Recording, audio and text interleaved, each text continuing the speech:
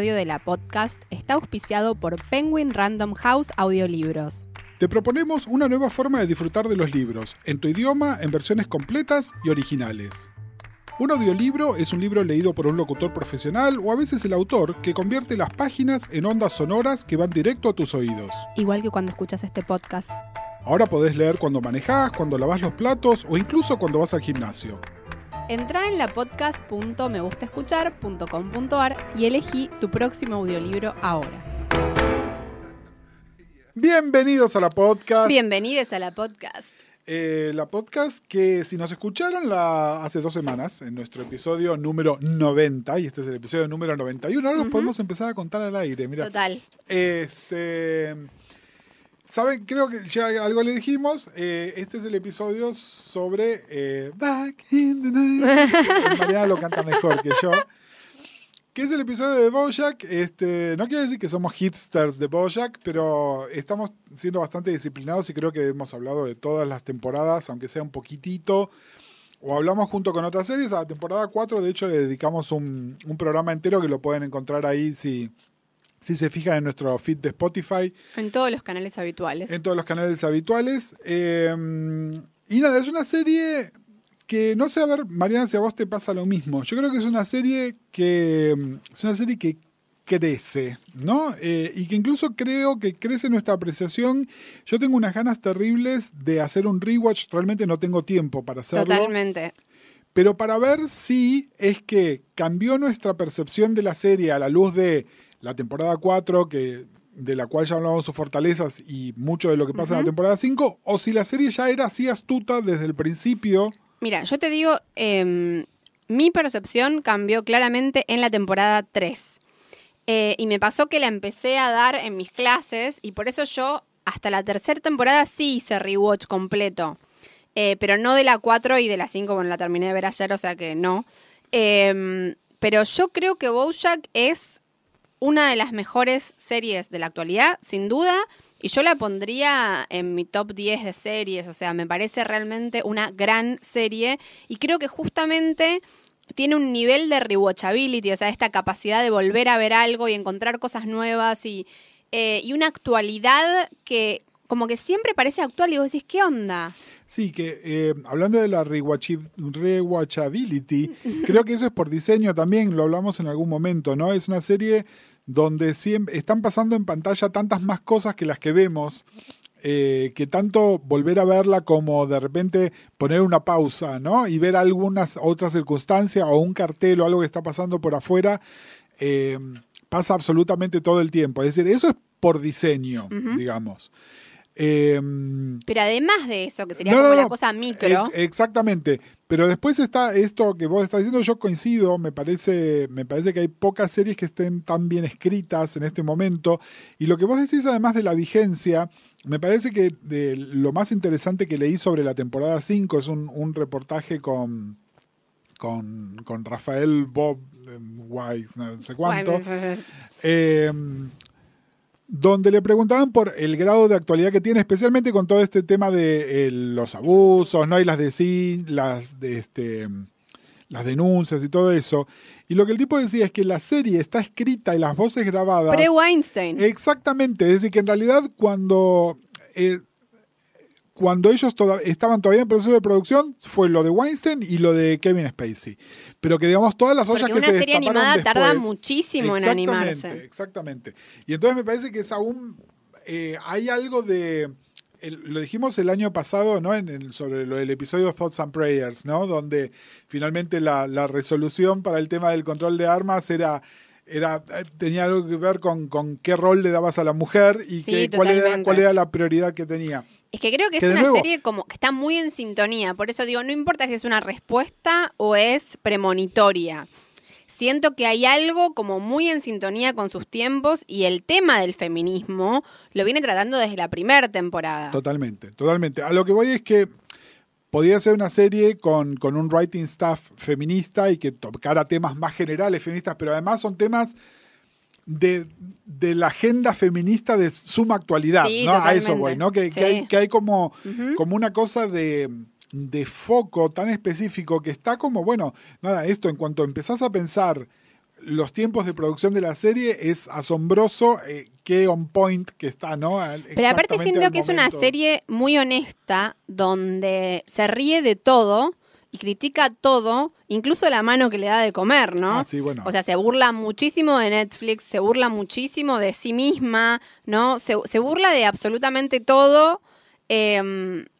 Y en ese sentido también es un procedimiento bastante feminista, ¿no? Como de poner todo en cuestión. Sí, y mira, estoy pensando en algo que hablábamos en el episodio pasado sobre el cinismo. Y lo que me pasa con BoJack también es que si bien el personaje de BoJack es sumamente cínico, la serie no es una serie cínica. Es decir, todo este comentario que te hace, ¿no? Y especialmente ciertos personajes de la serie y sus situaciones tienen cero cinismo, ¿no? En ese sentido es muy diversa y creo que, de nuevo, no tengo presente porque no volví a escuchar nuestro episodio sobre la temporada 4, pero es algo que ya lo había pensado en ese momento. Igual creo que la temporada 4, en ese sentido, y también para ser fieles a hablar de la temporada 5 y no solo de la serie en general, creo que en ese sentido la temporada 4 fue una de las menos cínicas de todas. Total. Y creo que aparte alguien el otro día dividía las temporadas de BoJack en emocionales y racionales. Y creo que la temporada 5 fue mucho más racional, como mucho más de tesis que emotiva. Y creo que la 3 y la 4, que son mis favoritas, la 3 es mi favorita lejos, son mucho más emotivas. Siempre es racional y siempre tiene gags muy elaborados y lo que se llaman no running, sino brick jokes. Brick jokes es un chiste ladrillo, como que se va construyendo a lo largo o del mismo episodio, se relata al final, o de varios episodios o de varias temporadas, ¿no? Sí. BoJack es genial en ese sentido, pero además de eso, hay veces que toca una fibra como mucho más con patitos. Con patitos. No, pero a lo que voy es, me parece que esto lo puede hacer también, porque más allá de los riesgos que están dispuestos a tomar los creadores, me parece que lo más interesante es que la animación les da una gran libertad a la serie para hacer lo que quieran, ¿no? Es decir, Sí. no solo no hay limitaciones presupuestarias, sino que además pueden jugar con el tiempo, con las distancias, es decir, hay una manera Bueno, y de... tener grandes estrellas, porque obviamente no te lleva al mismo tiempo ir a grabar la voz de un capítulo que actuar en todo un episodio, Sí, ¿no? sí, y que en general además muchos de los actores que están acá tienen un contrato de exclusividad con otro canal, probablemente para su aparición en persona, pero su voz la pueden prestar así, ¿no? Porque si bien... Como a mí me gusta decir, la voz es más promiscua. La voz es más... Yo soy el podcastero promiscuo. Sí, Gus, estás en todos lados, no lo hablamos esto. No Ni pasamos el chivo de tu otro podcast serial. Bueno, pero después podemos, porque para cuando salga este episodio todavía va a estar... Bueno, pero ¿lo podemos decir ahora o no? Podemos decir todos los sábados. Esto es como una pausa. Ahora pasamos el chivo. Todos los sábados de octubre, de noviembre, si miran la serie Pose y si no la miran también... es importante eso, si no la miran también, porque también. Lo más importante es la música. Exactamente, porque... y no hay grandes spoilers. Es un podcast que está en el canal del Baído, que se llama La Categoría Es, que es sobre la música de la serie Pose, donde obviamente... Siendo yo quien soy, hablo un cacho de la serie también, pero en realidad el foco es en la música. Es más parecido. Pasan temas enteros. Y pasamos las canciones enteras. Es mucho más parecido. Si escucharon 1982 o producido por mis podcasts de música, es en esa tradición. Es un podcast hermoso para escuchar en el colectivo y mirar pasar la ciudad. Un podcast hermoso para ir al supermercado y mirar los productos y no angustiarte. Un podcast hermoso para lavar los platos. Un podcast hermoso para, si tenés el tiempo, tirarte en la cama, cerrar los ojos y escucharlo. La verdad es súper disfrutable. Te voy a hacer una pregunta, y perdón a los que nos están escuchando por BoJack, pero aprovecho porque cuando queda grabado nos comprometemos de otra manera. Sí. ¿Vos viste Pose? No la vi. Podríamos hacer un podcast de Pose. Bueno, ok. En el futuro, ¿no? Porque obviamente tenemos una grilla atiborrada. Una grilla atiborrada, pero sí, de hecho, la categoría me dio ganas de verla. Bien. Bueno, y empecé a hacer la tarea porque vi Paris is Burning. Bien, vamos. Pero bueno, volvamos a BoJack. Volviendo a lo que vos decías, ¿no? Sobre las temporadas emocionales y las racionales, a mí hay algo de la temporada 4, cómo está serializada, que me parece impecable, ¿no? Es decir, me parece que mucho más que cualquier otra temporada, la temporada 4 te cuenta una historia, donde después pasan otras cosas, ¿no? Y si bien si pensamos, por ejemplo, en la temporada 5 y todo este concepto de lo que pasa en Filbert, que es la serie dentro de la serie, que de alguna manera también es un bloque de tiempo, me parece que no es tan temática específica como lo es la temporada 4, que fue un experimento hacerla así, ¿no? Es casi... Yo te diría que la especificidad de BoJack y lo que me parece maravilloso, y por eso la pongo en el podio con las grandes series, creo que todas las grandes series, bueno, BoJack se la compara muchísimo con Mad Men, ¿no? Sí, absolutamente. No solo por BoJack y Don Draper, sino porque me parece que ambas series hacen algo muy particular con la serialización, ¿no? Con esta relación, yo digo que el ADN de una serie es esa mezcla única que tiene esa serie entre lo autoconclusivo y lo serializado, que ninguna gran serie es exactamente igual que en otra. Mad Men introdujo un ADN rarísimo, ¿no? Sí, que es... El concepto de serialización de Mad Men es muy raro. Sí, y que además, a ver, los análisis más actuales de Mad Men, ¿no? Ahora que la serie terminó y todo lo demás, y sobre todo además cuando se habla muchísimo de Cheever y de los cuentos de Cheever, y lo que tiene es que dentro de la serialización y de ese universo, la estructura era la estructura del cuento, ¿no? Es decir, prácticamente sería hasta una antología, y de hecho va a ser muy interesante el próximo proyecto de Matthew Weiner es una antología. Empezó esta semana. Este fin de semana que estamos grabando. Estamos grabando ahora en 9 de octubre. Creo que es este fin de semana, el 14. Los Romanoff. Pero bueno, digo, Mad Men tenía un concepto de serialización muy particular y BoJack también.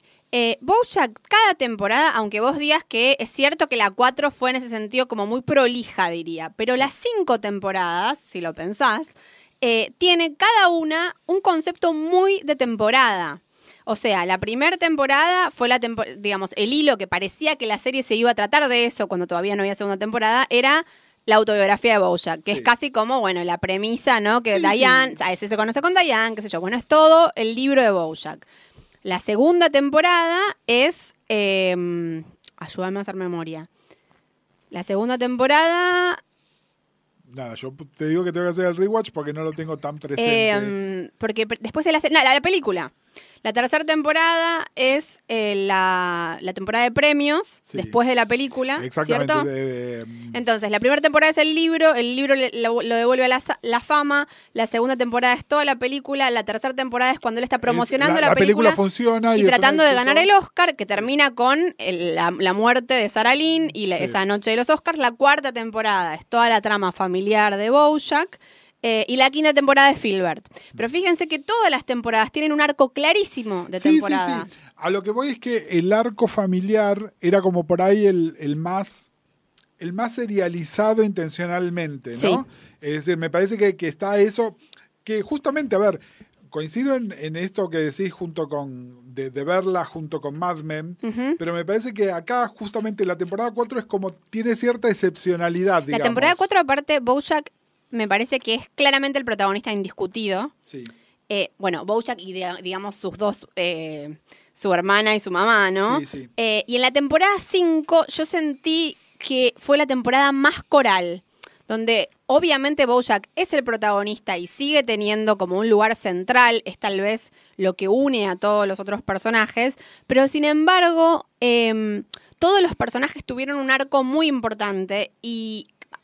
Vi algunos episodios, de hecho el episodio de la pareja de que es la mediadora y la psiquiatra que hablan, digamos, de todos los personajes. De todos los personajes, sí. Yo creo que también hay algo que, a ver, lo hablamos cuando hablamos de The Americans, y si bien acá no está la limitación presupuestaria que tenía The Americans en la temporada 1, ¿no? Donde de alguna manera la serie era tan intimista porque tampoco había plata para que fuera una serie más coral. Sí.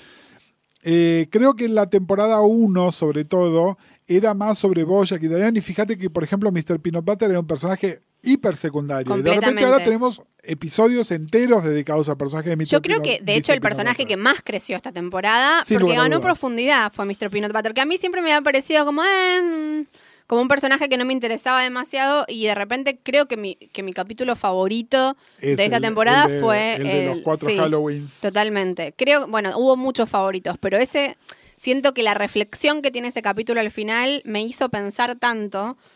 Eso, es una serie que siento que me interpela emocional, pero también intelectualmente, que es una serie no inteligentosa, es una serie inteligente. Mira, en una sección que hace un par de episodios que no aparece, que es... ¿Qué dijo Ian? ¿Qué dijo Ian? No, nos pasó, nosotros normalmente estamos viendo 3 o 4 series al mismo tiempo, ¿no? Y algunas son más vinciables que otras. Tienen 3 televisores al mismo tiempo. Y lo que nos pasa con BoJack es que si bien por un lado teníamos muchas ganas de ver la temporada nueva, por otro lado un día nos pasó que era medio tarde y la ponemos un BoJack y me dijo no porque requiere que yo no esté tan cansado. Es decir, el compromiso intelectual y emocional que te requiere la serie no es una serie que podés poner de fondo. No. Por más de que es súper entretenida y todo eso, le tenés que prestar un montón de atención. Y no me refiero a los chistecitos del fondo, a la trama en sí. No, a que termine el episodio y que tenés que tomarte un ratito para pensar no solo qué pasó, sino qué te pasó con lo que pasó ahí. Y yo les invito a todos que si no pueden, ya terminaron de ver la temporada y no les da o no tienen ganas de ver de vuelta toda la temporada, vuelvan a ver al menos el capítulo de BoJack the Feminist, porque habiendo visto todo lo demás, volvés a ver ese episodio y tiene, digamos, es casi un foreshadowing de todo lo que va a venir y un comentario de todo lo que va a venir. Así que terminen de ver la serie y vuelvan a ver ese episodio. Nada, vos sabés que yo voy a seguir tu consejo y lo voy a volver a ver porque en realidad, nada, me pasó también que se terminó y fue tipo... y nada, y me pasa... Ponele, yo creo que una serie de Netflix que está muy influenciada por BoJack a su manera, a pesar que es muy diferente, es Big Mouth. ¿Sabes que no la vi? Que es de los Duplass, ¿no? No. ¿Pero no tiene algo que ver? No, nada ¿No que ver. Bueno, porque el otro día apareció Mark Duplass diciendo que temporada 2 o alguno actúa, no sé, algo. Puede ser, no sé. Bueno, hay mucha gente de ese universo que actúa, que provee. Capaz era buena onda promocionando el laburo de algún amigo. Y a lo que voy es que Big Mouth, que sus fortalezas son otras que las de BoJack, y toma algunos recursos de BoJack, digamos, un poco el pathos y también esta cosa del side gag que está sucediendo mientras la acción sucede otra cosa, ¿no? Que requiere rewatchabilidad. Pero bueno, Big Mouth yo la puedo bingear y BoJack no la puedo bingear. Lo que me pasó, por eso digo que esta temporada es más racional, es que la temporada 3 y 4 sobre todo, yo no la podía bingear porque me angustiaba profundamente. Esta temporada no me angustió. Sí me pasa, como vos decís, que no la puedo ver cansada porque tiene mucha información y todo eso, pero no me pasó que fuera tan... Por eso digo, siento que fue una temporada más inteligente que emotiva y completamente lúcida, ¿no? Sobre un montón de situaciones actuales. Si quieren, igual para los que no van a hacer este trabajito de volver a ver este episodio, porque alguien me había dicho, uy, el episodio de BoJack is a Feminist, y yo lo había visto y la verdad que no me había parecido tan genial, pero como tanta gente me habló, yo creo que es genial en la serialización más que en el episodio en sí. Es un episodio donde comienza con un teaser donde vemos a un personaje de ficción llamado Vance, algo que es como un actor que hace algo horrible. Que, digamos, pensando, y en esto sí se nota la marca temporal, está muy inspirado en Mel Gibson, que por ahí era como la persona más escandalosa de la que se podía pensar en ese momento. Bueno, porque habla de los judíos. Exactamente, ¿no? Y fíjense que las ofensas de Mel Gibson no tenían nada tanto que ver con cómo trataba a las mujeres, sino con racismo, clasismo, violencia, etcétera, etcétera. Sí, ahora hablo mal de los noruegos, ¿no? Como que hay algo terrible. Y entonces, después la vemos a Princess Caroline, que como sabemos ella ahora es manager y puede producir, que está hablando con el guionista, el showrunner de Filbert, este personaje que está interpretado por Rami Malek, que no es menor este dato.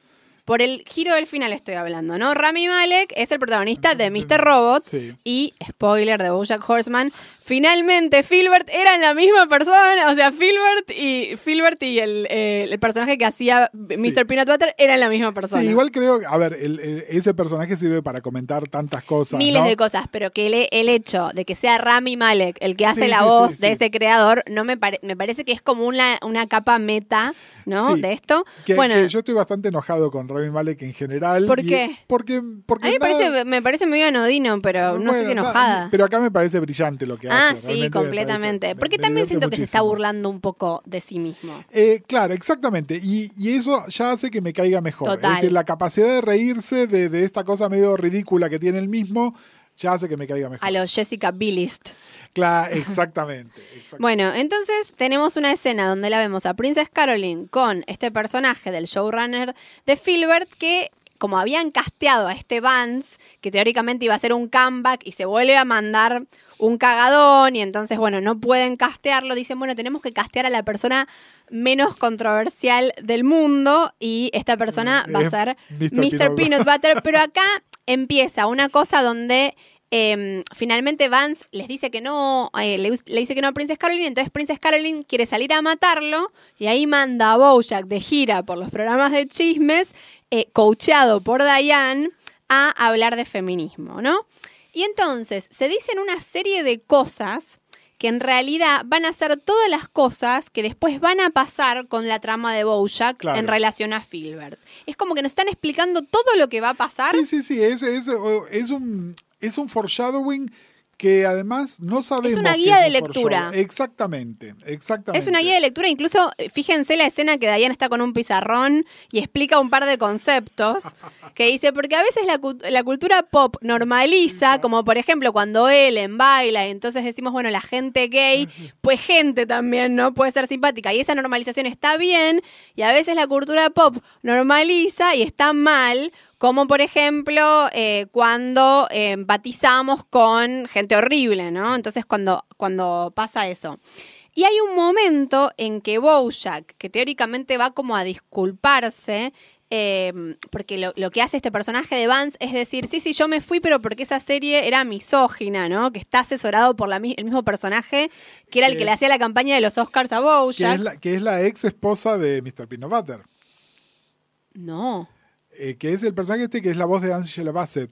Pero no es la ex esposa de... ¿No es una de las ex esposas? La ex esposa es la que después runs for governor. Esta es otro personaje. Sí. Bueno, y entonces cuando va a este programa, que podría ser un programa de la tarde de acá, ¿no? El programa de Pamela David, una cosa así, o el de Pampita. Y entonces lo que termina diciendo como la bajada de línea de este programa con respecto a lo que dice Bojack y con respecto a este personaje ficcional de Vance es... Hollywood, ¿no? Porque no tiene de shouldn't legitimize abusers. Bueno, lo traduzco. Hollywood no debería legitimar abusadores dejándolos ser protagonistas en películas y series donde hacen playoff, digamos, donde dramatizan sus propias personas problemáticas, ¿no? Y lo repite, esta frase la repiten. Y es lo que va a pasar con lo que, de hecho... El problema con este personaje de Vance es que había ahorcado. Por eso dije, estrella. había ahorcado, no, a su mujer. A su mujer. Y entonces Bojack dice, no, me parece que mal que Vance haya ahorcado a las mujeres. Y Bojack se enfervoriza y dice, es más, nadie debería ahorcar mujeres. ¿Y qué es lo que termina pasando con su personaje? Él termina ahorcando a una mujer. Eso, sino que además termina haciéndolo en cámara. O va a decir, sí, lo hace en cámara, de hecho. Pero por eso digo que hay algo como de cajas chinas. ¿Se acuerdan que en el episodio sobre la Season 2 de Sex and the City había un concepto que yo no me acordaba, que es el concepto del lampshading, que es cuando una serie aparentemente está criticando algo, pero en realidad en esta apariencia de ironía lo que está haciendo es habilitándolo. Entonces lo que hace Bojack en este episodio es decir que la serie parece que está desconstruyendo una masculinidad tóxica cuando está haciendo lo mismo, digamos. Sí. Y podríamos cuestionarnos lo mismo de Bojack. Creo que Bojack es inteligente en ese sentido, porque yo podría decir que con Bojack están haciendo lo mismo, sobre todo por el final de esta temporada. Sí, igual, a ver, a mí lo que me parece es que con Bojack lo que está pasando, y acá vuelvo al tema de que es animación, que vos ves a Bojack y no pensás en Will Arnett, ¿no? Entonces... no, pero no hablemos de Will Arnett. A lo que voy es al personaje que romantiza algo problemático del actor. Acá, en realidad, lo que problematiza a Bojack es algo problemático de la industria, digamos, y que puede hacer esto justamente porque tiene como una distancia, porque es un caballo y un gatito y como que puede... el comentario es más efectivo porque finalmente cualquier revelación que se haga sobre BoJack y cualquier posición que tome la serie no deja de ser sobre un constructo que claramente es artificial. Ok, pero no deja de ser una serie protagonizada por un antihéroe cis, varón cis, digamos, si se puede decir esto de un personaje de animación, pero bueno, es, digamos, un varón heterosexual, antihéroe clásico a lo Tony Soprano, ¿no? O a lo Don Draper. Qué sé yo, a mí eso, más allá de que tengamos todas las otras tramas y no sé qué, no deja de parecerme problemático. Y siento que la serie lo sabe, obviamente. Uh-huh. No, sí, no me cabe duda y me parece, es interesante lo que decís de la resolución también, ¿no? Sobre todo porque me pasó con BoJack y justamente por no querer bingearla, que sin llegar a spoilearme, escuché comentarios de gente que ya había visto la temporada completa. ¿Y qué decían? Porque yo también escuché un comentario sobre el final y cuando lo vi dije, ¿what? Que en realidad era sobre la posición de Diane en todo esto, ¿no? Es decir, que nada, me parece que en realidad... Para mí no fue una gran temporada de Diane, para nada. No, pero creo que también es como un comentario. Me parece que Diane no está pasando por un buen momento y no tenía por qué tener una gran temporada de alguna manera, ¿no? Es decir... Tiene un gran episodio, ¿no? El episodio que se va a Vietnam es un gran episodio. Que también es un lampshading justamente del hecho de que es una mujer caucásica haciendo la voz de una mujer oriental, ¿no? Es decir, es la serie justamente haciéndose cargo bien claramente de algo que está denunciado como problemático de la misma. El comentario en realidad era sobre la postura de Diane frente a lo de BoJack, digamos, ¿no? Primero cuando se entera, cómo se entera y qué es lo que hace, cómo lo confronta él y finalmente qué es lo que hace con todo eso al final, ¿no? Es que tiene un doble final la temporada y el episodio final. Un final que para mí hubiera sido más satisfactorio es cuando BoJack le dice, escribí un artículo, destruíme, bla, bla, bla, y ella le dice, no voy a hacer eso. No voy a hacer un instrumento para eso. No te voy a dar esa satisfacción en un punto. No lo voy a hacer. Digamos, yo creo que ahí, viste cuando hablamos de los finales de Carrie en Sex and the City, era un final mucho más Carrie temporada 1. Como de, bueno, listo, un final bastante feminista. Ahora, decir, te llevo a rehabilitación y entonces sos querible porque entras a rehabilitación y tenemos esa conversación. No sé, a mí ese final me dejó con sabor a poco. Sí, a mí también creo que igual es un cliffhanger.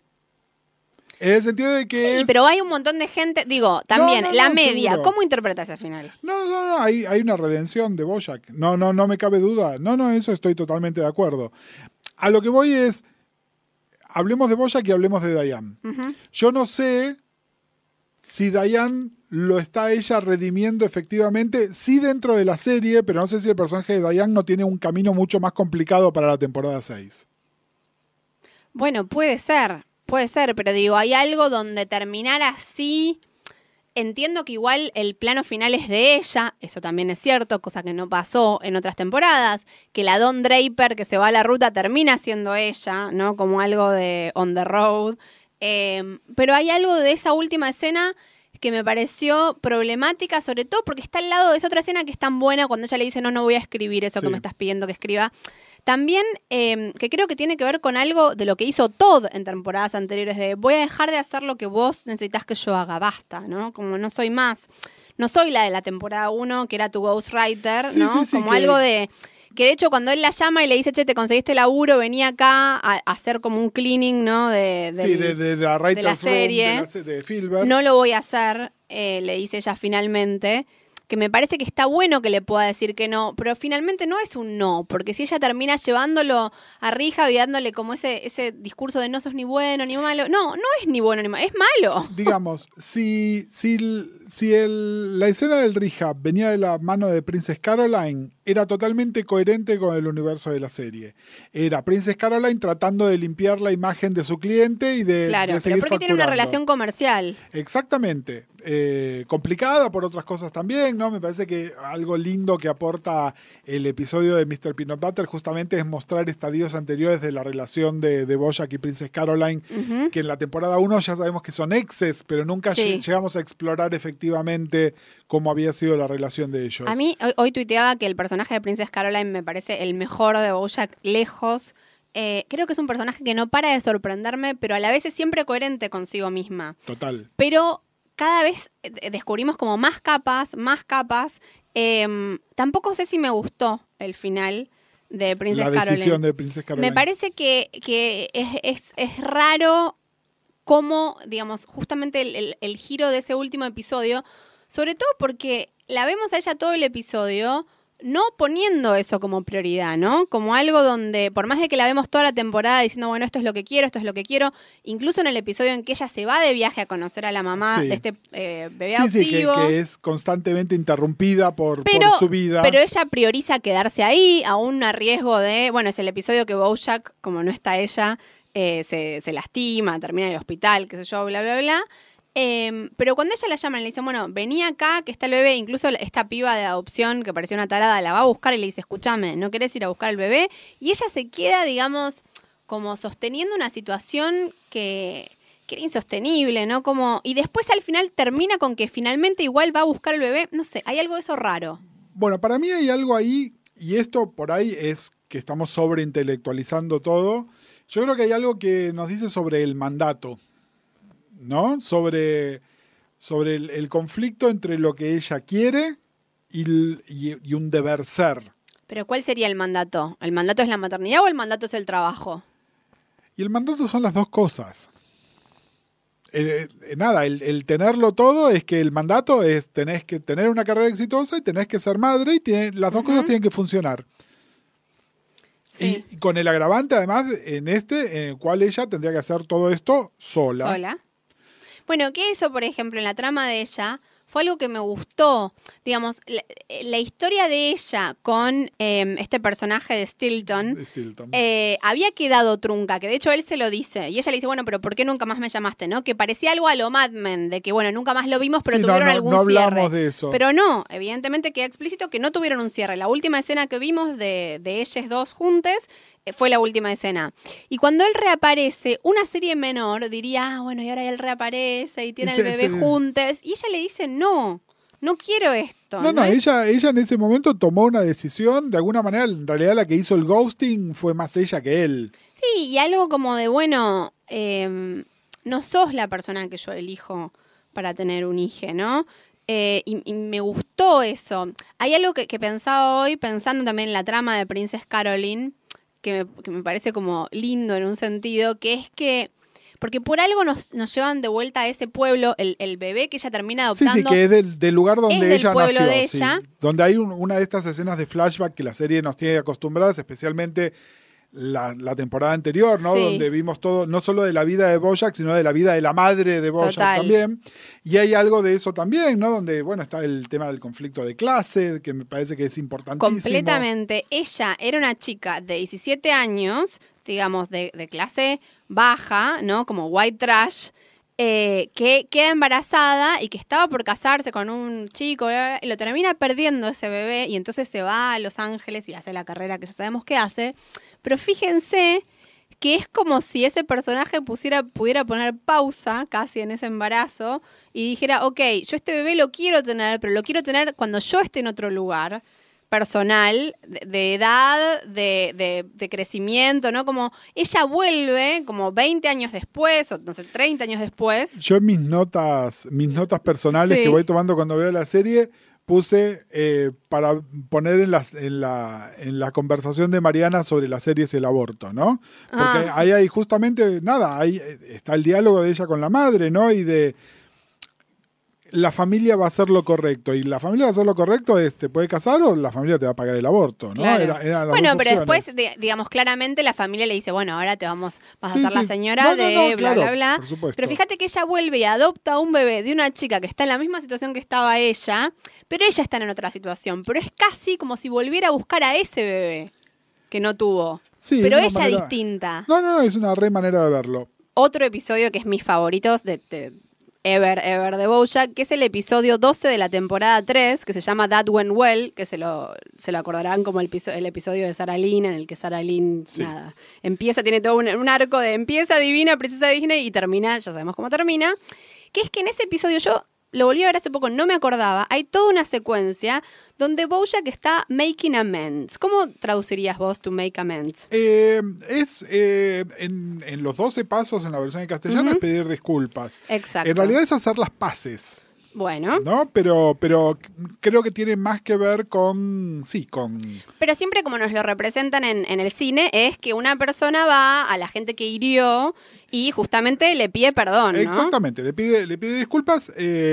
Nada, ahí tiene que ver con la polisemia de amends, que nada, sí, pero es, digamos, podríamos decirlo como es hacer la paz también con uno mismo con respecto a una situación que ahora sobrio podés ver que dañó a otras personas. Claro, pero digamos. para hacer la paz con vos mismo, primero tenés que Totalmente, tener además pedirle disculpas. Exactamente, y tener la disculpa, ¿no? No sé si recuerdan. Les otros. Les invito a ver este episodio That Went Well, que también sería That Went Well, pedir disculpas, que toda la secuencia donde BoJack y Sarah Lynn teóricamente van a pedir disculpas, lo único que hacen es cagarla más. O sea, van a lo de Diane y Peanut Butter a pedir disculpas y les trashean la casa. Le rompen la casita del árbol a un nene X que le chocan el auto. Después, y finalmente, digamos, cuando va a pedirle disculpas a Penny, lo que hace es volver a abusarla, digamos, ¿no? Como... Totalmente. Lo que pasa es que además, a ver, hay una falsa premisa en todo eso, que es que supuestamente el que está pidiendo amends ya por lo menos pasó los 28 días de claro, la primera está sobrio, recuperación. cosa que Exactamente. no estaría sucediendo. Que no estaría sucediendo. Incluso en la falsa vida de princesa de Sarah Lynn tampoco está sucediendo, ¿no? Bueno, pero ella por lo con menos BoJack ya lo sabemos. hace 90 días antes de BoJack que ella estaba sobria. De hecho, es muy conmovedor en ese capítulo que ella va a pedir su chip de los 90 días, porque ella estuvo 90 días sobria, aunque lo va a pedir borracha, ¿no? Como es cierto que ella se lo ganó ese chip. Bueno, más allá de eso. Sí, igual, espera, Sí. quiero... Yo sé que es una opinión poco popular, especialmente entre las personas que o están en algún programa de recuperación o tienen familiares que están en algún programa de recuperación. Por todo el bien que ha hecho los planes de los 12 pasos, también está medio como fundado en falsas premisas, ¿no? A mi entender. ¿Cómo?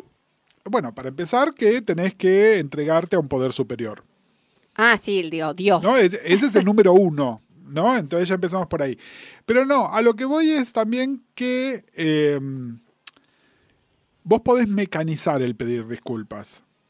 ¿No? Hay Sí. gente que se vive disculpando y que no significa que después no vuelva a hacer exactamente lo mismo. El Entonces, famoso I'm sorry. claro, entonces, realmente, ¿cuál es el objetivo de todo eso? Es decir, entiendo dentro de un plan mayor donde efectivamente estás listo para pedir disculpas porque de alguna manera tu plan de vida es no voy a volver a cometer estos errores, pero digamos, creo que este episodio es un comentario sobre eso también, ¿no? Sobre lo hueco. Lo hueco, sí. Lo hueco del Bueno, pedir los disculpas. Forgivies. Por eso digo que linkeo los 2 episodios, ¿no? Como 2 temporadas después seguimos con este tema y este tema ya más linkeado a todas las historias de abuso, porque toda la trama de esta temporada va a terminar con una historia de abuso clara, digamos, de abuso laboral, sexual, personal Sí, de sí. BoJack hacia Gina, que ya habíamos visto, digamos, con el personaje de Penny, que, digamos, casi la abusó, pero no llegó a abusarla, y acá el abuso se concreta.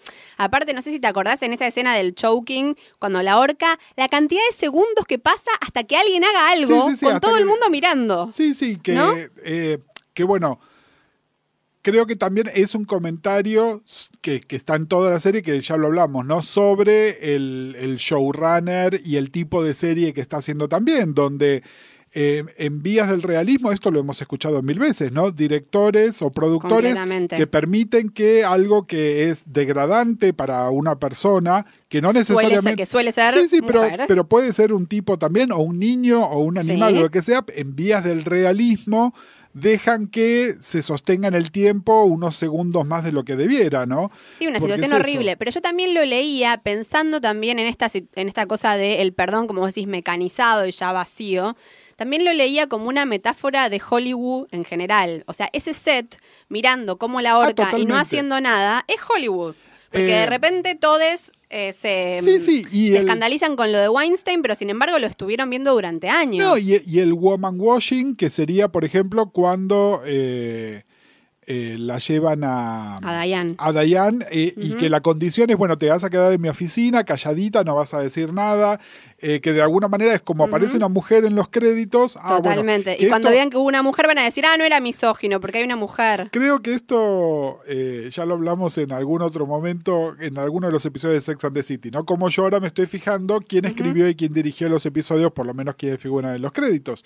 Y que también puede ser totalmente falso, es decir, un episodio escrito y dirigido por una mujer en realidad puede ser hipermisógino también. Sí, digo que no asegura nada. Exactamente. Pero bueno, digamos, también me parece que es una militancia doble, por un lado el mensaje, pero por otro lado también que haya mujeres trabajando en la industria. Sí, igual creo que también hay que hacer, y volviendo al idioma inglés, una diferencia entre pedir disculpas y que te perdonen, que son dos cosas muy diferentes y que la serie comenta sobre esto, ¿no? Sí. Porque en un momento cuando al personaje de Van no sé cuánto le van a dar el forgive, exactamente, que en realidad creo que eso habla más todavía sobre Hollywood, ¿no? Sobre la capacidad de nada más Hollywood más que un buen retorno, ¿no? Como cuando volvió Mickey Rourke o... Sí, como todos los que vuelven, nada más que algunos su vuelta les dura nada, lo que le duró a Roseanne, ¿no? Es decir... Bueno, por suerte. Hay solo tanto que podés limpiar tu imagen antes de que se ponga en evidencia lo que era evidente, digamos. Bueno, y esa es la pregunta, me parece, ¿no? Porque también algo que se pregunta la temporada y sobre todo este episodio BoJack The Feminist es, por un lado, todo se puede perdonar si hay, entre comillas, buenas intenciones. Esa es una pregunta. Y la otra pregunta es, una serie con un personaje con determinadas características varón, abusivo, bla, bla, bla, bla, bla, ¿puede, digamos, dar otro mensaje que no sea normalizar eso? Porque pensaba, el libro que escribe Diane en la primera temporada, en algún punto lo que hace que ese libro haga a BoJack mucho más simpático. ¿No es lo mismo que hace toda la serie con el personaje de BoJack? ¿No es un gran lampshading en algún punto? Sí, y esta temporada tiene otro lampshading. Ojo, y lo digo amando la serie. No, y esta, a ver, yo creo que en este caso no es tanto lampshading como que la serie es autoconsciente, ¿no? Volvamos al episodio de Diana en Vietnam. Uh-huh. Es hacerse cargo del hecho de que este personaje de una mujer asiática, su voz lo interpreta a una mujer que no es asiática. Uh-huh. Es decir, la serie vuelve a corregir algo, no simplemente hacer un acknowledgement de, sí sabemos que esto está pasando, sino hacer algo. Me parece que justamente esta temporada lo que complejiza es esto, porque lo que vos estás diciendo, es más, con las mismas palabras está dicho en este episodio, en el BoJack The Feminist. Sí. Cuando Diane le explica lo que es la normalización, y todo este tema de la glorificación también. Sí. Creo que también hay otra pregunta, y es un emparentamiento más que tiene la serie con Mad Men, ¿no? Que es, ¿la gente cambia efectivamente? Total. ¿No? Creo que esa es una pregunta. Pero yo te devuelvo otra pregunta justamente sobre la reparación. Igual no vamos acá en este podcast a resolver uno de los temas más complejos, no lo vamos a resolver. Pero para abrirnos preguntas y abrirles a ustedes también que nos escuchan, digamos, vos decís con el episodio de Vietnam, no solo hacen un acknowledgement, sino que hay como una reparación. Ahora, la reparación no existe, porque la reparación sería recastear el personaje por una actriz asiática. Y lo traigo por el tema de Jeffrey Tambor, ¿no? Jeffrey Tambor, protagonista de Transparent, que no solo es un varón cis haciendo de una mujer trans, que trajo mucha polémica, sino que es un varón cis que ahora fue, digamos, echado y no se sabe qué va a pasar con Transparent porque tuvo digamos, denuncias de abuso justamente de mujeres trans del elenco. Sí, y de compañeros de elenco no trans, pero que no trató a sus compañeros de trabajo con respeto. Punto. Es decir, independientemente de que hayan sido las voces trans las que se alzaron primero, hubo otras personas del elenco que salieron a denunciarlo incluso del elenco de Arrested Development. Pero entonces, digamos, una situación así, porque mucha gente dice, bueno, Transparent sin ese actor haciendo de Mora no sería Transparent. Pero digo, ¿no se puede recastear? Porque ¿no sería esa la reparación? No, yo creo que en realidad la reparación, y vuelvo a traer a Roseanne, es hacer de Conners.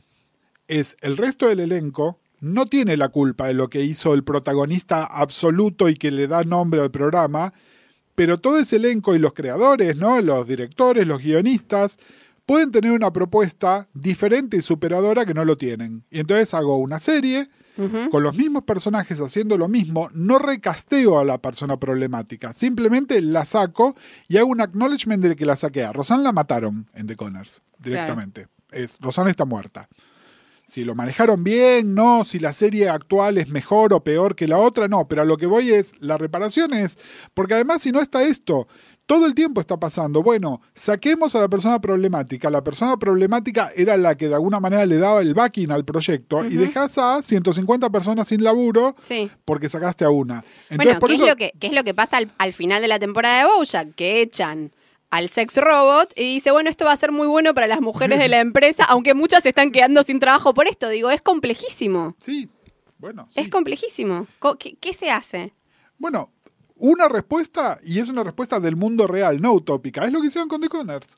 Es, bueno, repensemos esto para que haya un montón de gente que no pierda su laburo, que tenga una propuesta artística igual, porque tampoco pasa nada más por sostenerle el laburo a gente por sostenérselo. Hay una propuesta artística y Digo, es un negocio, no es Caritas. No, como vos decís, tiene que funcionar. Exactamente. Nada, a mí me parece que igual en Transparent, concretamente, es más complicado porque hubo todo este abanderamiento. ¿Vos te acordás el año del sweep de los Emmys de Transparent? Los discursos. De Jeffrey Tambor. Que sea la última vez que un varón... Y de Jill Soloway también. Yo te digo, mira... me dice vos, me mira con cara de yo sé que la más. No, bueno, te voy a decir, a mí cada vez me cae más antipática y es más, me enteré que está saliendo con Hannah Gadsby y me hizo ver la mala Hannah Gadsby. ¿Por qué? Y porque no le creo nada. Igual me estás tirando un chismazo. Un chismazo. No le creo nada a Jill Soloway. No le creo nada. ¿Por qué? ¿Y por qué no? Porque me parece que también, hablemos de representación, bueno... Serás una mujer lesbiana, pero no dejas de ser una mujer cis que se está haciendo la banderada de las personas trans. Sí, qué sé yo. Sí. Pero, ¿y entonces? No, bueno, a lo que voy es, hay algo en la premisa. ¿Sabes qué es lo que hace Transparent? Y perdón si nos estaban escuchando por BoJack, pero este es un episodio que viene complicado. Está haciendo lo que hace BoJack cuando se hace el feminista. Se está haciendo la abanderada de un grupo sin ser exactamente representante de ese grupo. Bueno, pero en el Writers Room hay gente trans, digo, está bien, pero y que además sabemos que es todo de cartulina. ¿Por qué? Y porque todo ese tiempo lo estuvieron bancando a Tambor hasta que se hizo insostenible. Durante 3 temporadas lo estuvieron bancando a Tambor. Bueno, ¿y vos decís que se sabía? Mirá, a partir del momento en que el elenco de Arrested Development salió a denunciarlo a Tambor después de las denuncias de Transparent, quiere decir que sí se sabía. Sí, bueno, eso obviamente es complicadísimo. Es complicadísimo. Digamos, y a mí me da muchísima pena porque hay muy pocas mujeres directoras y más mujeres directoras de tele que tengan tanta personalidad y tracción, diría Jenji Kohan, ¿no? Pero no mucho más, que como Jill Soloway, digamos. Y una mujer, digamos, de género fluido, que se identifica como de género fluido, digamos, una serie de cosas que no sé si hay otra persona, Ellen y Jill Soloway, digo, lesbianas del mundo del espectáculo con esa atracción. Hay muchísimas más, seguramente que no son tan visibles, como no era tan visible Jill Soloway hasta hace relativamente poco. Hace 5 años no sabías quién era Jill Soloway. No, bueno, claramente Transparent fue un antes y un después Bueno, para su carrera. A lo que voy es, hay un montón seguramente de otras voces que están esperando su Transparent para que salga. Uh-huh. En realidad voy a eso. Pero a lo que voy es, ¿qué es A lo todo que esto, qué es lo que manden hace, mensajitos si quieren episodio abuso parte 2. pero qué es lo que hace bien BoJack? Todo. Genera esta charla, para empezar. Totalmente. Y de nuevo, abre interrogantes. vuelvo a algo que dije hace un rato.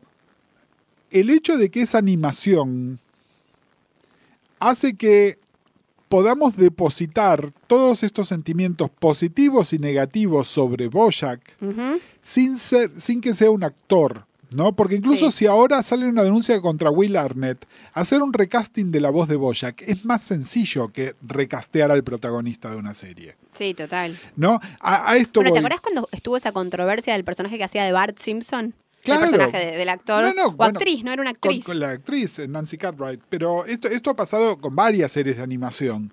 Incluso también porque a veces las series de animación, los actores se mueren, pero la serie continúa. Entonces claro. hay que recastear las voces porque estas personas se murieron. Pero bueno, a lo que voy es, la serie lo que hace bien es ir un paso más allá del lampshading. Es decir, es tematizar estas Igual cosas. yo creo que, a ver, a la vez tampoco estoy de acuerdo con que una serie, y acá hacemos crossover con Deconstruides, ¿no? Como tampoco es que todo el arte tenga que ser políticamente correcto, porque si no justamente no habría estos interrogantes. No, pero fíjate que tenemos este interrogante porque nos duele que BoJack, que es una serie que nos gusta, haga este tipo de cosas, de la misma manera que se armó todo el debate con la escena que la gente se había olvidado de Don Draper, que hablamos en un episodio de Sex and the City, ¿no?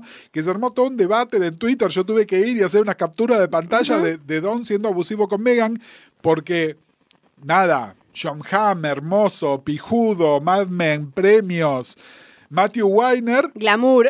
y nos olvidamos de esa escena que es de una crudeza, además, que... Sí, que aparte no es interpretable, es casi la definición de Larousse ilustrado de violencia de género. De violencia de género, doméstica, Todo. de abuso de poder, de un montón de cosas. No, sí, es The Shining. Exactamente, es espantosa. Pero bueno, a lo que voy es... Está bien, no todo arte tiene que ser político. Casualmente tenemos esta conversación sobre un producto que nos gusta. No, para mí todo arte es político. Digo que no todo arte tenga que ser políticamente correcto. No, es cierto. Pero bueno. Como algo de... Siento que igual lo que justamente BoJack permite, la complejidad de BoJack hace que obviamente... justamente toma algunos riesgos que en algún lado pero la va a pifiar. Te la complejizo. Por eso es que la estamos midiendo con un estándar que es también el estándar con el que yo te estoy midiendo Transparent. Siendo que esta serie tematiza estos temas y se abandera detrás de estos temas, entonces el escrutinio que le vamos a hacer va a ser mucho más cuidadoso que si en Will and Grace aparece un personaje trans. No vamos a hacerle el mismo nivel de análisis que le hacemos a Transparent. Totalmente, es lo que yo decía de Master of None, que el tiempo me dio la razón, que había algo como que yo veía un poco impostado en Aziz Ansari de declararse tan feminista y qué sé yo. Sí, igual, al contrario de lo que sucede con otros, con Aziz no ha habido definiciones de ningún tipo. ¿En qué sentido? ¿Vos lo viste volver a laburar? No, pero tampoco is cancelled de la misma manera que Louis me is parece, cancelled. no, completamente. Esto igual queda para el episodio de Abuso 2, pero el caso de Aziz Ansari, que me encantaría que discutamos en detalle en ese episodio, fue mucho más, creo que es para hacerle un podcast en sí mismo a lo que pasó con ese caso, que me parece mucho más opinable y que da para hablar de un montón de otras cosas. Está bien, bueno, pero ahora sí nos recontrafuimos de tema. Entonces, Dale. para remontar la conversación, y en vista de que Previously on BoJack Horseman. estuvimos hablando de un personaje que no mencionamos hasta ahora, porque de hecho es un personaje nuevo de esta temporada, que es el personaje de Gina, que a ver, independientemente de que termina siendo un poco nuestra mujer en la heladera, Gina cumple un montón de otras funciones, ¿no? Una tiene que ver con esto que veníamos hablando de lo racial. Una tiene que ver con lo racial, es un personaje abiertamente una mujer latina. Interpretada por una mujer latina. Interpretada por una mujer latina, pero también creo que habla de otros temas que también hemos hablado. Habla de la edad de las actrices, de qué papeles tienen acceso a esas actrices o no. Sí. De qué compromisos están dispuestas a hacer con tal de laburar, porque no dejan de ser laburantes, no son estrellas. ¿Estás viendo The Deuce? Estoy viendo The Deuce. Me hizo acordar, el otro día vi el capítulo 4 de la temporada 2, no voy a spoilear, pero la escena que Maggie Gyllenhaal va en Los Ángeles a pedir dinero para su película, que me puso la piel de gallina. Total. Qué laburo el que está haciendo Maggie ahí. Bueno, me alegro que estás viendo de Dios. Vamos a hacer episodio de Dios. Esta es una charla que teníamos con Mariana interna de a ver si vamos a hacer episodio de Dios o no. Es que realmente no estaba teniendo tiempo y aparte la veo con Carlos y las series que veo con Carlos tenemos que encontrar sí, es otro ritmo. Sí, un momento en el que les dos estemos available.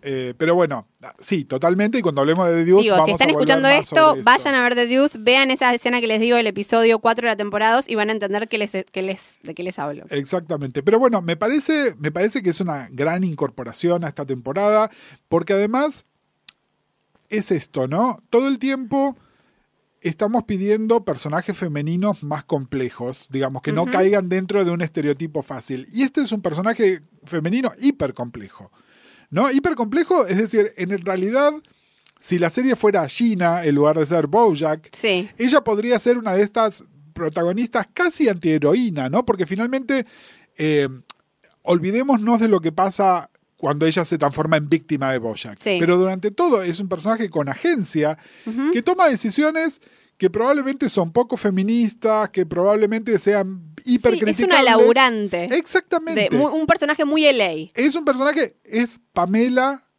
Pero sin el hijos. personaje de Pamela, exactamente. Sin hijas. Exactamente, pero no le encontrás una cosa así de realismo que te remite a Better Things. Completamente, y también, siendo que ya estamos en la temporada 5, ¿no? Y podemos empezar a encontrar un patrón en BoJack, así como les decíamos en la primera parte de esta podcast, que todas las temporadas de BoJack tienen un arco temático muy claro, también se configura mucho el tema de la novia de BoJack de la temporada.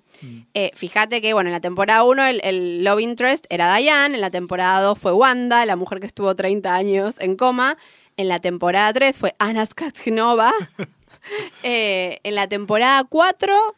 estuvo deprimido y estuvo con la hermana, digamos, y la madre. La hermana y la madre. Bueno, fíjate ese tríptico que se forma ahí. La hermana y la madre. Ese triangulito. Y acá Gina. Y fíjate que el personaje de Anna Spoknikova, que aparece en el capítulo que yo te... que aparece en la temporada 3, digamos. Y aparece acá en BoJack Feminist. Es de alguna manera ese personaje es el que le da las pruebas a Diane de lo que después es el disparador del resto de la temporada. Y aparte, fíjate que siempre estos varones están habilitados por mujeres que trabajan para ellos y que los ayudan a lavar su imagen. Como Princess Caroline, que la amamos, pero sin embargo estaba dispuesta a trabajar con un total abusador con tal de que su primer producto como manager funcionara. Con 2 totales abusadores. Bueno, con BoJack ni hablar. No, es una enabler de BoJack non-stop. A ver, de nuevo, volvamos a personajes femeninos complejos. Princess Caroline. Princess Caroline, a ver, lo dijimos con respecto al tema de su maternidad y si no, el having it all, pero incluso con respecto a su carrera, ¿no? Hablábamos con Mariana de otro tema off the record sobre personajes que son una Claire Underwood mal escrita, ¿no? Y acá...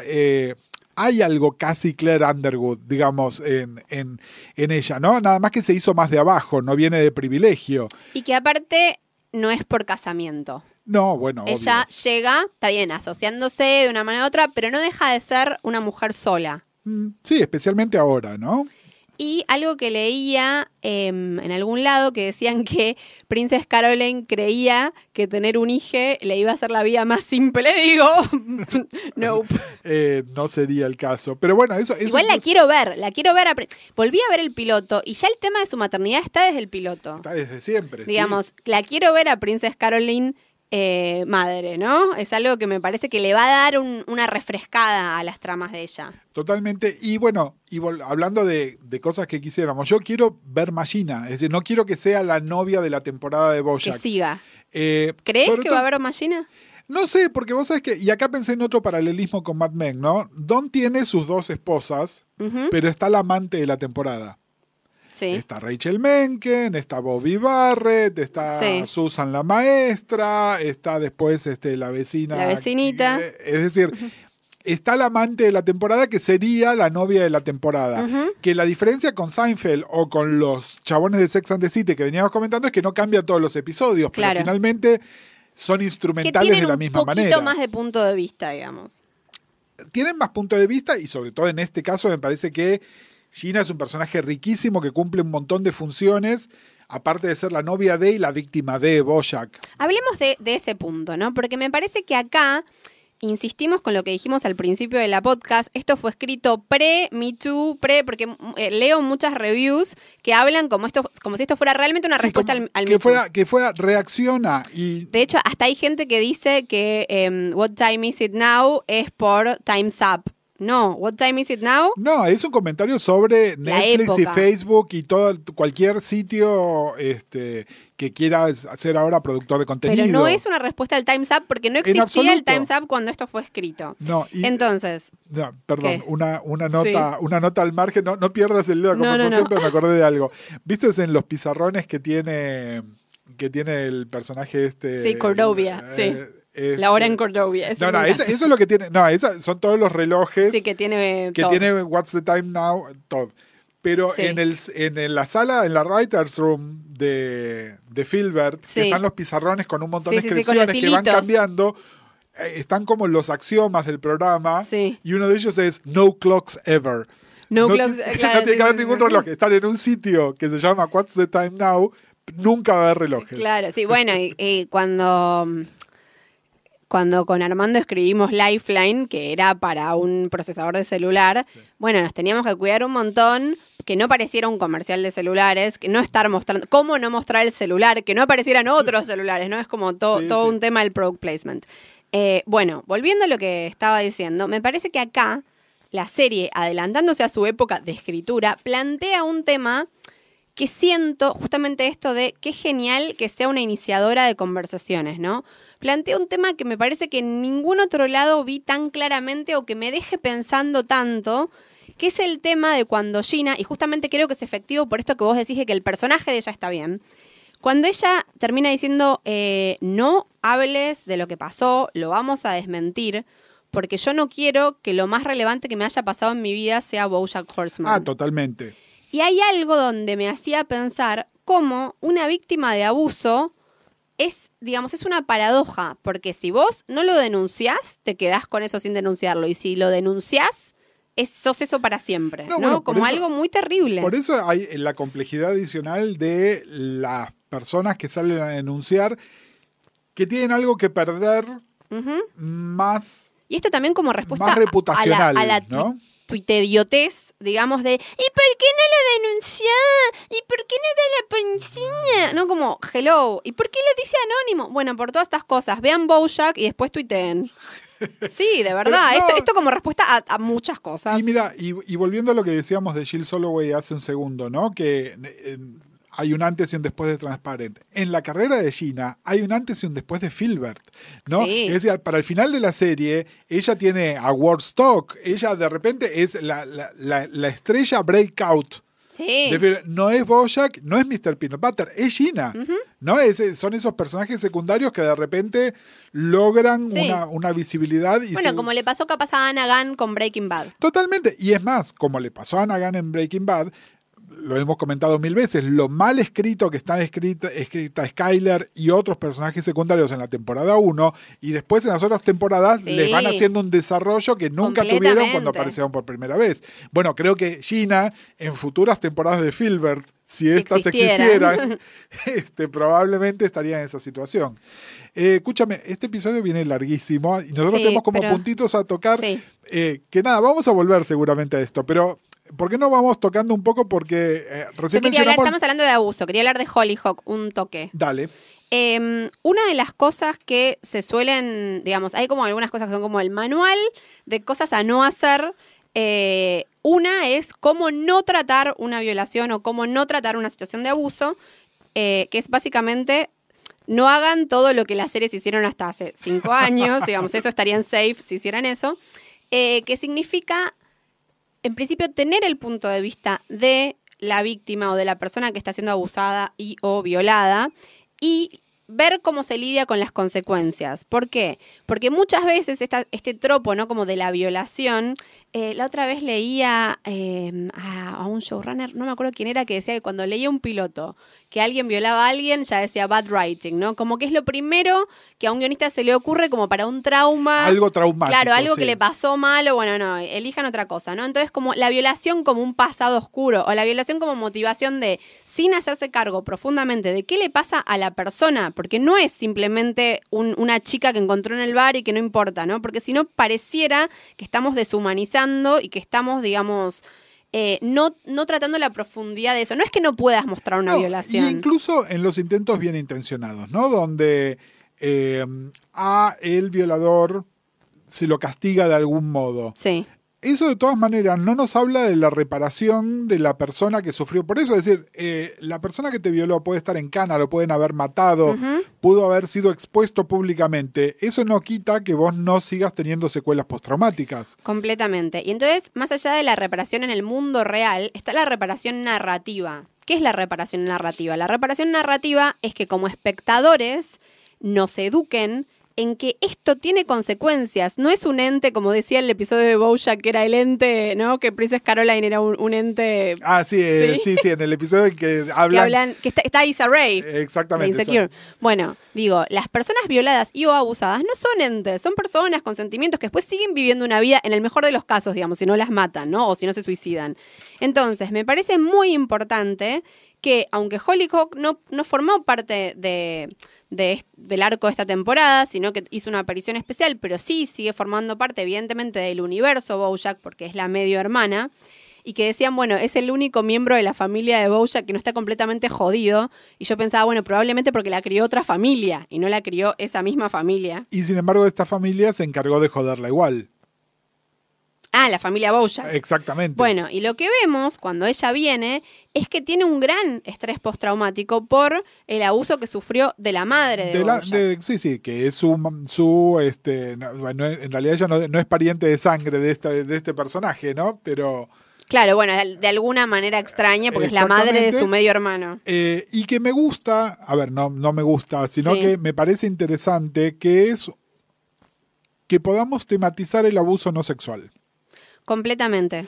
¿No? Me parece que eso está muy bien también, que no deja de ser abuso, que las consecuencias que tiene son similares, que una mujer se lo puede infligir a otra. Pero también me parece que está buenísimo cómo espeja la trama de Gina, ¿no? Sí, y cómo espeja la trama de BoJack, que sucedió en la temporada 3, pero que es central a toda esta temporada de lo que él Penny. pudo o no pudo haber hecho con Penny. Que es Ilana Glazer. No sabía yo que era Ilana Glazer. Bueno, eso, que me parece importante que haya vuelto Hollyhock para hacer esto que hace, ¿no? Más allá de que el episodio termine casi con un gag, que ella le dice, bueno, prometeme que no vas a tomar más pastillas, bueno, a menos que esté en un accidente muy grave y va y choca contra un micro. Bueno, pero que en realidad no choca contra un micro, va y se tira. Por eso, sí, va y se... Es decir, claramente lo que hizo fue tomar la idea. Eso me parece una descripción tan clara de cómo de comportamiento autodestructivo. Totalmente, ¿no? Y de cómo funcionan además todas estas adicciones a los opiáceos que tienen en Hollywood especialmente, pero los norteamericanos en general. Bueno, hoy en día se ve que es como una de las plagas, ¿no? No, bueno, lo que pasa es que además ellos los tienen a la venta. Acá es mucho más difícil lograr el acceso a esas pastillas. Y allá claramente... Bueno, pero aparte los dealers, como dealers de poca monta, así como tienen porro o tienen merca, tienen todo esto. Tiene que ver, yo no sé si hay una película que se llama Drugstore Cowboy de los 90. Ah, no la vi. Que nada, con Matt Dillon y no me acuerdo exactamente quién, pero que justamente eran asaltantes de farmacias. para hacer eso, ¿no? Bueno, y para los que, o les que miran Homeland, en una de las últimas temporadas, cuando ella se empieza a automedicar, tiene como un dealer que le dice, bueno, esta para levantar, esta para bajar, ¿no? Como que le da un montón de pastillas psiquiátricas. A lo que voy es, el origen de esas pastillas es que probablemente o se robaron en una farmacia O del laboratorio mismo. O tipo Sopranos, claro, robaron en un camión y después eso se redistribuye, etcétera. Perdón, y antes de irnos a otros horizontes que ya sé de que querés hablar, pero que estamos hablando de Hollyhock y nos quedó pendiente la madre de Bojack y hablar un toque, pues si no nos linchan en Twitter, de el episodio del monólogo en el funeral. Bueno, que a mí lo que me parece, más allá de lo que nos revela o no del personaje, a mí lo que me gustó de ese episodio es que es el equivalente animado de un bottle episode. Ah, completamente. Igual es un solo setting, una sola voz. Total. ¿No? Igual dicen que es el episodio podcast. Es el episodio podcast también. No, bueno, pero en realidad para mí yo no pude dejar de pensarlo como un bottle episode. Si esto fuera una serie de live action, este es el episodio bottle, que además ya sabemos, ¿no? Como Fly en Breaking Bad o en tantas otras cosas, ese episodio puede servir una función argumental tanto más poderosa a veces que uno de gran setting, etcétera, etcétera, ¿no? Hablando de Fly en Breaking Bad, ¿vos sabías que mi marido finalmente está viendo Breaking Bad después de todos estos años? Mira vos. Y el otro día estaba por el Fly y le digo, ay, quiero saber qué te parece, tipo si lo amas o lo odias. No, lo amo. Bien, bien por él, bien por él. Pelota, ¿Qué? Que hincha pelota, Mariana. Y bueno, con respecto al episodio del funeral, la verdad que a mí me pasó, creo también que me lo habían hypeado tanto que cuando llegué, o sea, estuvo bien, pero la verdad no es que dije, uy, me partió la cabeza. Tal vez porque vengo del teatro y ver un buen monólogo no me parte la cabeza. Sí, yo creo que en realidad, aparte de eso, es porque las cosas que a vos te gustan de Bojack son otras. Ok. ¿No? Y hay una conexión fuerte con Bojack, con el personaje, no a nivel idolatrarlo, ¿no? A la Don o Walter, sino una cosa de empatía, de gente que está en el espectro de la depresión o que por lo menos la sobreactúa un poco, donde es ese discurso que es muy coherente y que claramente, como muchas otras cosas en la serie, está con buena documentación sobre la enfermedad mental y un montón de otras cosas. Me parece que logra un componente de empatía muy fuerte. ¿Entendés? Mucha gente que se escuchó a sí misma de alguna manera en ese discurso. Claro, bueno, puede ser. La verdad que no lo había pensado, digamos. A mí lo que me pasó un poco con el episodio es que pensando en otros bottle episode, como por ejemplo Fish Out of Water, ¿no? Que claramente era casi la contracara, o sea, un episodio sin ninguna palabra, que era todo visual. Bueno, pero justamente no sé si Fish Out of Water califica como un bottle episode, porque de nuevo, pensado en live action, el costo de producción de ese episodio hubiese sido astronómico. Y el costo de producción de ese episodio fue astronómico, aunque no sea live action, y quiero pasar un dato porque lo descubrí esta semana. Bojack, digamos, es un producto de Rafael Bob Waksberg, sí, pero la otra mitad, yo dije, acá hay una mano femenina, digamos, la encargada de todo el arte de Bojack, que en realidad no es solo el arte, ahora les cuento un poquito. Síganla en Instagram, su Instagram es Lisa Draws, como Lisa dibuja. Es Lisa Hanawat, que es la dibujante de Bojack, y aparte era compañera de primaria de Rafael Bob Waksberg, y ella estaba obsesionada con los caballos desde chiquita. Entonces, cuando él va a pitchear esta serie, le manda así un WhatsApp, ponele, de Apple, y le dice, che, tengo que pitchear esto sobre un caballo deprimido, ¿no me mandás uno de tus caballos? Y ella nunca había hecho animaciones, era dibujante de cómics, qué sé yo, y él la convenció de pitchear con él, qué sé yo, y después la convenció de hacerse cargo de todo el departamento de animación de algo que ella nunca jamás había hecho, pero ella tiene como todo un mundo que tiene que ver justamente con los animales, con la ansiedad y con la depresión, y contaban cómo se van retroalimentando los guiones de diálogo con respecto a los guiones visuales, y todas esas cosas que nos gustan mucho de los animales que conservan su animalidad, como Princess Caroline rascando, qué sé yo, fue todas cosas que ella fue incluyendo. Y el episodio de Fish Out of Water dicen que fue como un festín para el departamento de arte, pero que fue agotador porque no repetían ningún set. Claro, sí, y eran un montón de personajes nuevos también. Y todos los sets completamente nuevos. Diseñar todo nuevo. Escúchame, antes de que me olvide y de que cerremos, porque en algún momento tenemos que cerrar, en algún momento. A pesar de que Carlos dice que tendríamos que hacer episodios que duren 4 horas, etcétera. No, quería tirar un chivo porque hablando de enfermedad mental y de estrés postraumático y de depresión, escribí una nota que va a salir en La Cosa, calculo que en la de noviembre, sobre cómo se toma este tema en distintas series. Hablo de BoJack, obviamente hablo un poquito de Sopranos, pero también de You're the Worst, de One Day at a Time, de la serie nueva de Facebook, Sorry for Your Loss. Ok. Nada, eso. ¿Qué onda Sorry for Your Loss? Mira, no vi toda la serie, lo que vi... Me hablaron súper bien. Me sorprendió gratamente, me pareció uno de estos productos que en realidad ahora pueden aparecer en What's the Time Now y que están bien hechos. Y hablando de eso, hablemos un toque de Todd, ¿no? Por favor. Porque Todd tiene... A ver, fíjate qué fácil hubiese sido que Todd fuera un personaje que ahora tuviese un rol mucho más secundario o que lo hubiesen borrado de la serie directamente, ¿no? Es decir, claramente al principio era como mucho más protagónico y sin embargo hay algo, ¿no? En esta... de la misma manera que le es imposible a Mr. Peanut Butter caerle mal a la gente, Genial. es imposible que a Todd no le salgan las cosas bien, ¿no? Un condenado al éxito. Claro, sí, es el famoso idiot savant, ¿no? Donde es un idiota... Un Forrest Gump. Es una especie de Forrest Gump, totalmente. Pero me parece que es casi como una reparación a Aaron Paul de todas las cosas que le salieron mal. Yo ahora volviéndolo a ver de repente de costado que lo mira a Carlos así al mediodía, qué sé yo, es como no, cuando Walt le dice venía a trabajar de vuelta conmigo, no vayas, te va a salir mal. Bueno, a ver, finalmente a él las cosas le salen muy bien y después le salen muy mal también, ¿no? Bueno, pero pareciera tener menos riesgos. Como es en este caso y nada, me parece muy interesante cómo decidió la serie de nuevo tematizar el tema de la sexualidad, que fíjate, ¿no? Que ahora que hablamos de personajes trans y hablamos de personajes gays y lesbianas y qué sé yo, y este tema directamente no se habla o se habla mal, es decir, se habla para que sea un chiste. Y acá la serie, de alguna manera, al ponerlo a Todd ahí al frente de esto, ¿no? Y la pregunta más común sobre la sexualidad, ¿no? Es justamente, bueno, o no te funciona algo, o no probaste lo correcto, ¿no?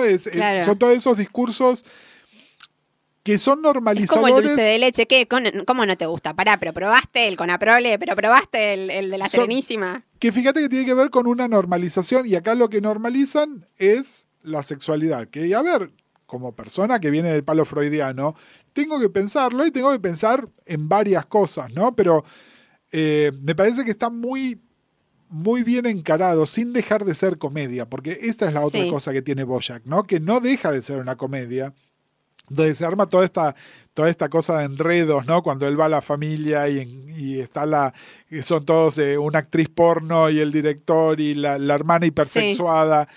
Igual esto de no deja de ser una comedia, últimamente pienso que la representación real de la realidad es imposible. En esta serie Hill House y en la novela hay una frase con la que empieza la novela que dice: es imposible vivir en un estado de completa realidad, ¿no?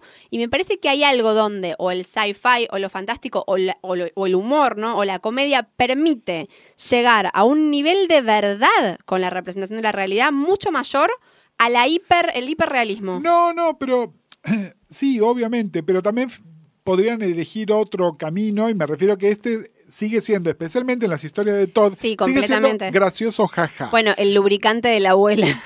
Exactamente, a esas cosas voy, ¿entendés? Cómo de alguna manera lo tematizan con eso, y me parece muy interesante. Y aparte cuando se va yendo vos decís, no, se les va a acabar el lubricante de la abuela, ¡qué horror! Y cuando estábamos haciendo la lista de cosas a charlar con Mariana acá, una de ellas era el sex robot, ¿no? Sí. Que más allá de el chiste sobre qué significa que el ejecutivo de un estudio sea el sex robot, tiene que ver con cuál es la conceptualización del sexo de alguien que no lo practica. Completamente. ¿No? Es eso, que por momentos es muy parecida a la de un varón heterosexual que ha tenido que vio mucho ninguno, exactamente, y tuvo ninguno o poco contacto con el Dos sexo cosas real, ¿no? Con respecto a esto, con respecto a todo y con respecto al sex robot.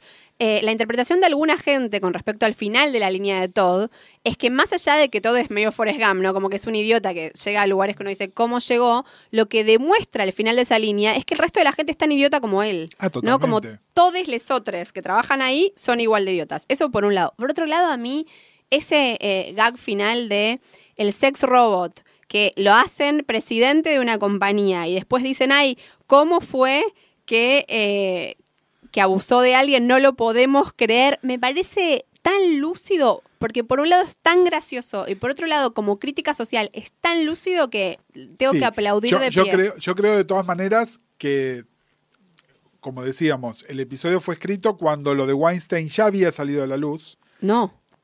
¿No? No. Sí, creo que lo de Weinstein y lo de Kevin Spacey ya estaban las dos cosas. Pre-Weinstein. A mí me parece que, aunque sea el último coletazo, porque además justo es el tipo que dirige el estudio, ¿no? Es como capas sobre capas sobre capas.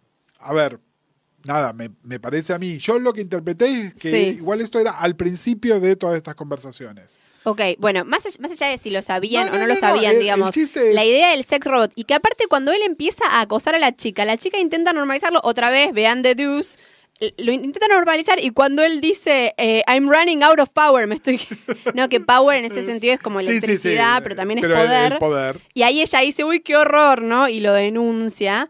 Es como muy terrible, y después para la limusina y lo contratan al sex robot de otro lugar, y todo lo termina matando en una alusión a una novela clásica yankee que es Of Mice and Men, de ratones y de hombres, ¿no? Bueno, lo tiene que sacrificar, aunque él lo quiere, pero porque le hace mucho daño a otros. Me pareció toda esa línea que era a la vez muy graciosa y muy lúcida. Y aparte es algo que parece que va a ser como un gag de un episodio y que decís, lo sostiene.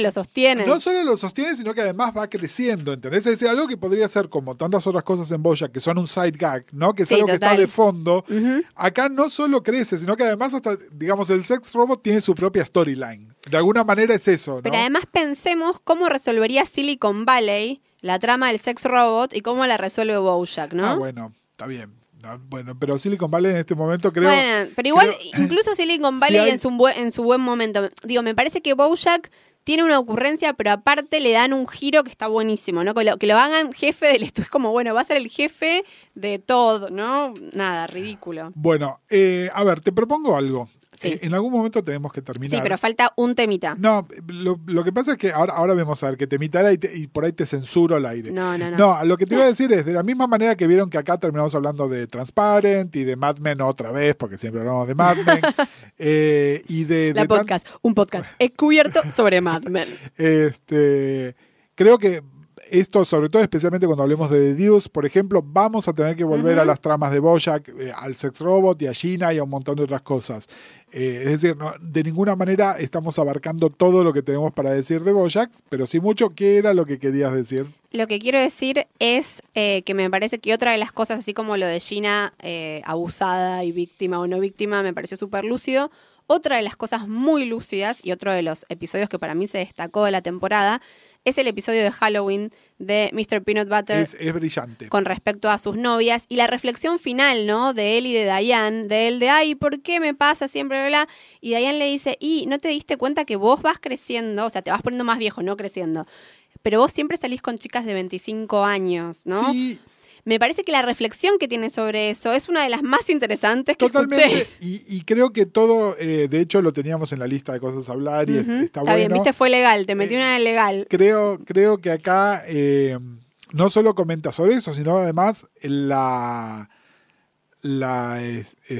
simetría que hay entre él y no me acuerdo cómo se llama el personaje de esta chica. Claro que es una musa, no te me acuerdo. Es una camarera, tampoco. es decir, por dinero, por fama, por edad, por nivel sociocultural. Pickles. Es decir, claramente ahí hay una simetría y fíjense que finalmente, ¿no? A ver, ¿por qué le podemos llegar a perdonar, digamos, algunas cosas a Mr. Peanut Butter? Porque es medio inconsciente, digamos, ¿no? Es decir, como que no actúa con intencionalidad. Es más, cuando quiere ser... estás dejando tan servida para rematar el final de esta podcast, te tiro una. Pensaba hoy en el subte viniendo para acá. Qué loco esto que pensamos de, bueno, le podemos perdonar tal cosa a Mr. Peanut Butter, le podemos perdonar tal cosa a BoJack si va a rehabilitación o lo que sea, y te lo pregunto y también lo podemos responder en futuros episodios sobre Sex and the City. Si fuera una mujer la que hace todas estas cosas, un personaje mujer, porque mira que cuando hablamos de Carrie Bradshaw antiheroína, no hace ni un 10% de lo que hacen estos chabones. El público en general, más allá de Gustavo y Mariana, ¿se lo perdonaría porque tuvo buenas intenciones? No, yo creo que no. No, bueno, pero a ver, eso está desnudado, volvemos a Skylar White, ¿no? Es decir, el detector de pelotudos, el que viene a decirle, pero Skyler y Ted Beneke, el que está dispuesto a perdonarle cualquier cosa a Walter, pero te trae a Ted Beneke, es un pelotudo. Bueno, pero decir, creo que la respuesta la tenés ahí. Pero más allá de Skyler, ¿no? Como Skyler no deja de ser un personaje secundario que está en función de Walter, mejor, peor, lo podemos discutir. Pero una protagonista, ¿no? A lo BoJack, que hiciera las cosas que hace BoJack, el público no se lo perdonaría jamás de ninguna manera con ningún atenuante. Se lo firmo. No, sí, probablemente. Sí, creo para que... pensar. Porque cuando tienen esa escena final, no la final, la antefinal, que ya dije que era el final que a mí me gustaba, lo que le dice Diane es, porque vos vas a ir y no sé qué, pero yo me tengo que quedar acá. Y tengo que seguir siendo mujer. Yo después no hago otra, no paso otra cosa. No es algo que yo hago como hobby. Claro, total. Sí, nada, me parece que lo tomamos para hablar en otras series. Lo podemos, por ejemplo, para hablar de The Deuce. Ok. ¿No? Para hablar del arco de Candy en The Deuce. Ok. Ponele. Y obviamente en Sex and the City lo estamos hablando todo el tiempo. Y todavía nos quedan montones por hablar de Sex and the City. Bueno. Estamos viendo las temporadas buenas por ahora. Quiero comentarles algo. En el Instagram de la podcast, que es la.podcast en Instagram, se armó una conversación divina. Recién me doy cuenta que es la primera vez que la gente tiene manera de enviarnos mensajes privados y cosas así. Total. Y un montón de gente, incluso gente que nos habla hace 1000 años, ¿no? Tipo Jero Cunio, están aprovechando este medio para hablarnos y bueno, hubo muchas repercusiones por el episodio de los 90, que se las súper agradecemos, pero nada, sigan, por ahí incluso creo que nos están como charlando más en Instagram que en Twitter o otra cosa, así que métanse y chusmeen por ahí. Ingrates. Que nada, que nos encanta. Bueno, entonces estamos en Instagram, en @la.podcast. Estamos en Twitter con el hashtag LaPodcast, o pueden escribirle a Mariana a @marianedi, acuérdense con B corta e Y. O a Gus en @uncle_Marvel. Y después también en Series y Punto nos pueden... que tengo un mensaje re lindo que después te voy a leer. Y le mandamos un beso enorme a Fer Salas, que está paseando por Lisboa, escuchando la podcast. Totalmente. Hermoso. Bueno, y a todos los que nos escuchan en todos lados. Bueno, nos escuchamos. Chau, Bye. chau. La podcast es una idea original de Gustavo Casals y Mariana Levy. Este episodio fue grabado en los estudios del Baído y fue editado por Gonzalo Ruiz. Nuestra música original es de Nicolás Zapa. La podcast es parte de la red de podcast de El Baído. Busca La Podcast o El Baído en Spotify, Audioboom, Apple Podcasts, Google Podcasts o en tu aplicación de podcast favorita.